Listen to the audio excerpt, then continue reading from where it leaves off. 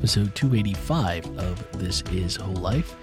And you can probably tell already from my voice that I am not feeling 100%. In fact, I'm feeling a little bit lousy, but we didn't want to miss a week because, well, it's important that we're always here together. And every time you miss a week, which actually we've never done in almost 6 years of the podcast, but something we didn't want to miss and wanted to make sure that we were at least bringing the message and some insight, and it's going to be a shorter episode than normal. But moving right into it, this past week was number 8 in our Love Is series, and we would love and welcome your thoughts and questions, and we will be spending the bulk of our time today having Ken answering your questions from this past week Q&A, which was led for the first time by Sierra Westfall, who, by the way, Sierra, you did an amazing job of not only filling in, but making the Q&A your own. Great job. I look forward to being there to see it in person next time. You did a fantastic job.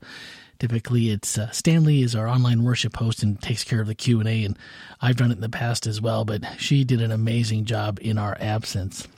Okay, so we had a bunch of questions, and before we get to them, Ken's going to give us a brief overview of the message, some takeaways that he had, even something he didn't get to during the message, but something that he ran into during prep. And finally, he answers Stanley's question as promised. So let's jump right in with Ken. And this is Love Is All About Truth and Justice. This is number 8. Hey there, podcast world. I know this week's podcast is a little bit different than normal, but we couldn't let it go by without answering the questions, especially since I said that I was only going to answer Stanley's question in the podcast. It wouldn't be fair to Stanley for me not to do the podcast and never answer his question. So definitely need to get around to that. But before I do, just want to remind you of kind of a recap of what we were trying to get at in the sermon. We were talking this week about how love doesn't rejoice about injustice, but rather rejoices whenever the truth wins out. I think this is such an important concept because what it really comes down to is, what do you think that Jesus rejoices about? And I think the only way to really know that is to spend time in God's Word, spend time reading through the Gospels, and look at what Jesus gets excited about. Also, look at what causes him sadness. One of the things I didn't talk about in this sermon was think about how Jesus was being mistreated by so many of the leaders, being misunderstood and things like that. And yet Jesus still weeps over Jerusalem during that triumphal entry, because he knows the bad things are going to happen. He didn't sit up there and goes, there you go, guys, it's coming. You're going to get yours eventually. Instead, he wept. He felt sorry for the very people who are about to crucify him. And so I think that's one of the things that we need to think about when it comes to our lives. And if we're going to be loving like Jesus, we need to only rejoice about the things that Jesus would rejoice about. Does that mean we don't rejoice when justice is served? No, I don't think that means that at all. But I think what it doesn't mean is that we get pleasure out of other people's pain. I think there's a difference about rejoicing when justice is served versus rejoicing about the pain that could cause another person. If you remember a couple weeks ago, I talked about how God doesn't rejoice about the destruction of the wicked. And so if God's not going to rejoice about those things, neither should we. Even when people get theirs, when what goes around comes around, or if you want to use the word karma, we shouldn't become overjoyed and thrilled that other people are suffering. We should join them in their suffering and try to lift them up. And that was, I think, the real main message of what I was trying to get at in the sermon this week. But I do want to go ahead and spend a little bit of time. Now answering the questions that you had from this week's sermon. So the first question we had is, if you live with a justice system that seems unjust for the least of these, how do you work for justice in a way that loves with grace and forgiveness? And I talked about this during Q&A a little bit, but I want to touch on it again because I just think it's so important to think about this. for many people in the United States, it does feel like the justice system is rigged, that things don't always work out the way they should. It can be easy to throw our hands up in the air and say, there's just nothing I can do about it. But I think that each one of us can work in the sphere that we have to bring about justice. And maybe that we're not able to change the laws of the land or create a more just system, but we can create justice where we're at. We can care about the least of these. We can do for others. And so just something to think about.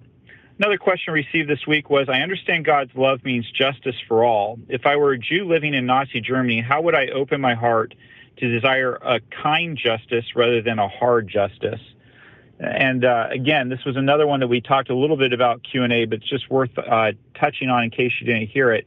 Can you imagine that? Can you imagine being a Jew in Nazi Germany and knowing that you're being exterminated for no other reason than because of your ethnicity? It's a horrendous thing, and unfortunately, it's all too common throughout history. So how do you not desire retributive justice? How do you do that? I don't know that I've lived through it, so I don't know that I could say, but I could tell you that there are many people who survived the Holocaust who found ways to forgive those that were hurting them. And truly, that is what God tells us we have to do too, doesn't it? God tells us that we have to love those that persecute us. Here's one from T.C. Truth, said, I guess it comes down to who is to judge when someone is deserving of something good or bad. That may be a part of the issue. It's all about the motive behind why you're doing those things. What a great point. Who are we to judge who needs what? That's God's job, isn't it? It's God's job to decide who deserves what and who needs what.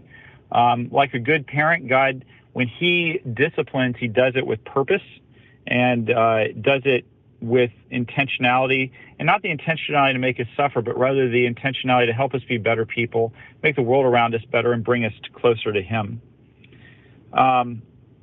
Here's another question from Wayjamo. Is it wrong to feel vindicated when somebody who has done wrong is forced to face the consequences of their action? Does vindication equal rejoicing? I don't think it does. I think that, however, when we take delight in another person's suffering, that's where we run into bad things, even when they deserve that suffering. I don't think that we should delight in it. I know that when I have to punish my children, I don't get joy out of it. It hurts me. I don't want to punish them, but I do it for their best good. And I think the same thing needs to be true of us when it comes to when we see justice being served. We need to not get a delight out of the pain other people are suffering. And then finally, here's the question that I skipped over from Stanley. And Stanley, I told you to answer it, so here it is. Stanley said, so are we back to a checklist of things to do to be saved? In other words, visiting people in prison, clothing the naked. He's referring to the text I used in Matthew 25, where Jesus says that the sheep do these things. They clothe the naked, give water, give food. And there's kind of a list of things that the sheep do. And then there's a list of the things that the goats don't do, which is the exact same list the sheep did. The only difference is that the goats didn't do those things. So are we back at a checklist? Well, I think, Stanley, what's interesting about that is that in neither case do the people who did what's going on, did they know that they were doing it? Isn't that interesting? In other words, the righteous say, when did we ever do those things? And the wicked said, when didn't we do those things? And I think the point that may be worth really thinking about is this, that when we're in a right relationship with Jesus,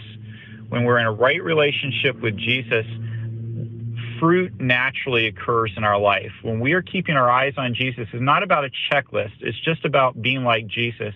And Jesus naturally makes those things appear in our life to the point that when he points out, hey, you did this, there's surprise. What? I didn't know that I was doing that. And so I think that's one of the things that we just need to think about, that the point is not a checklist. The point is to be in connection with Jesus, to care about the things that Jesus cares about and do the things that Jesus cares about. Thanks so much for tuning in to this week's podcast.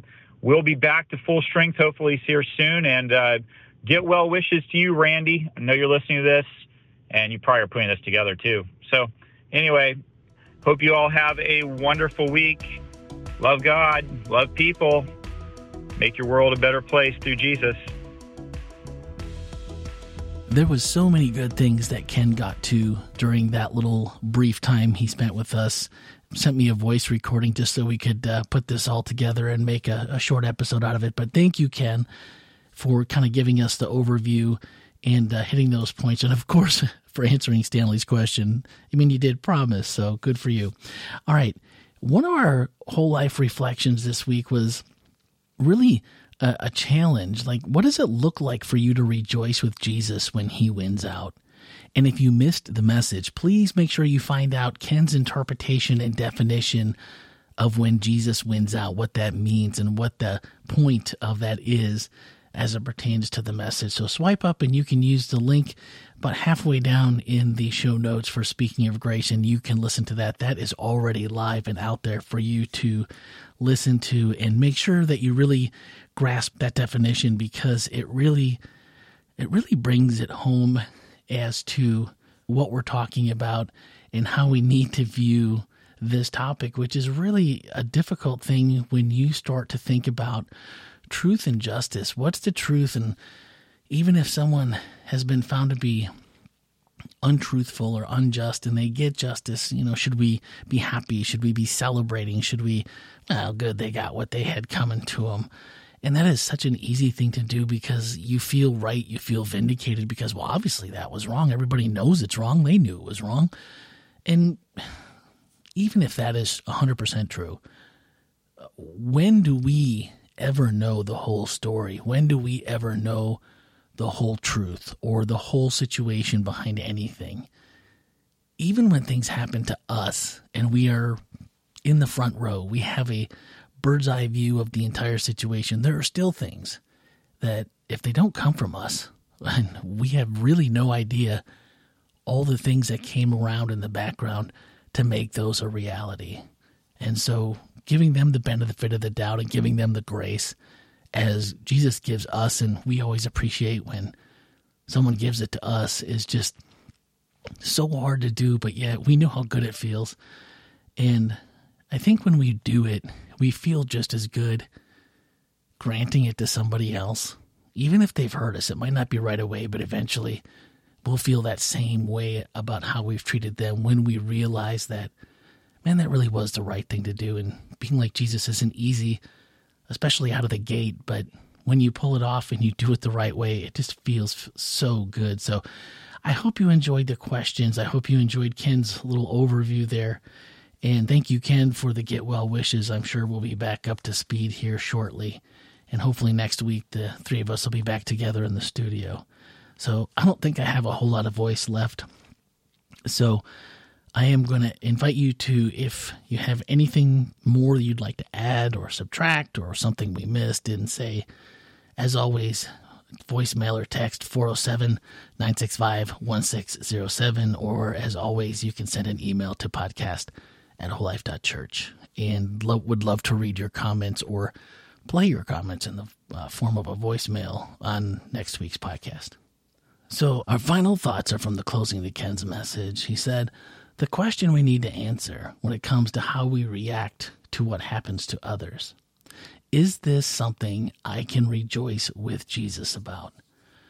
That's really the crux of it. When you think about, if I was reacting to this situation with Jesus sitting right there, knowing everything that we know, and having the Bible and all of his teachings, and seeing all the stories of the cause and effect, and knowing what he really wants from us, does that change how, is this something I can rejoice with Jesus about?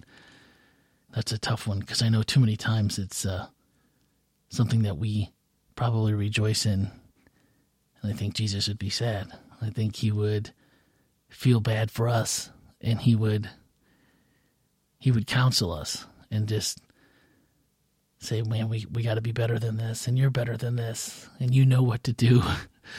I think he'd be kind about it, but also stern. And the more I thought about that, the more it just kind of made my heart heavy.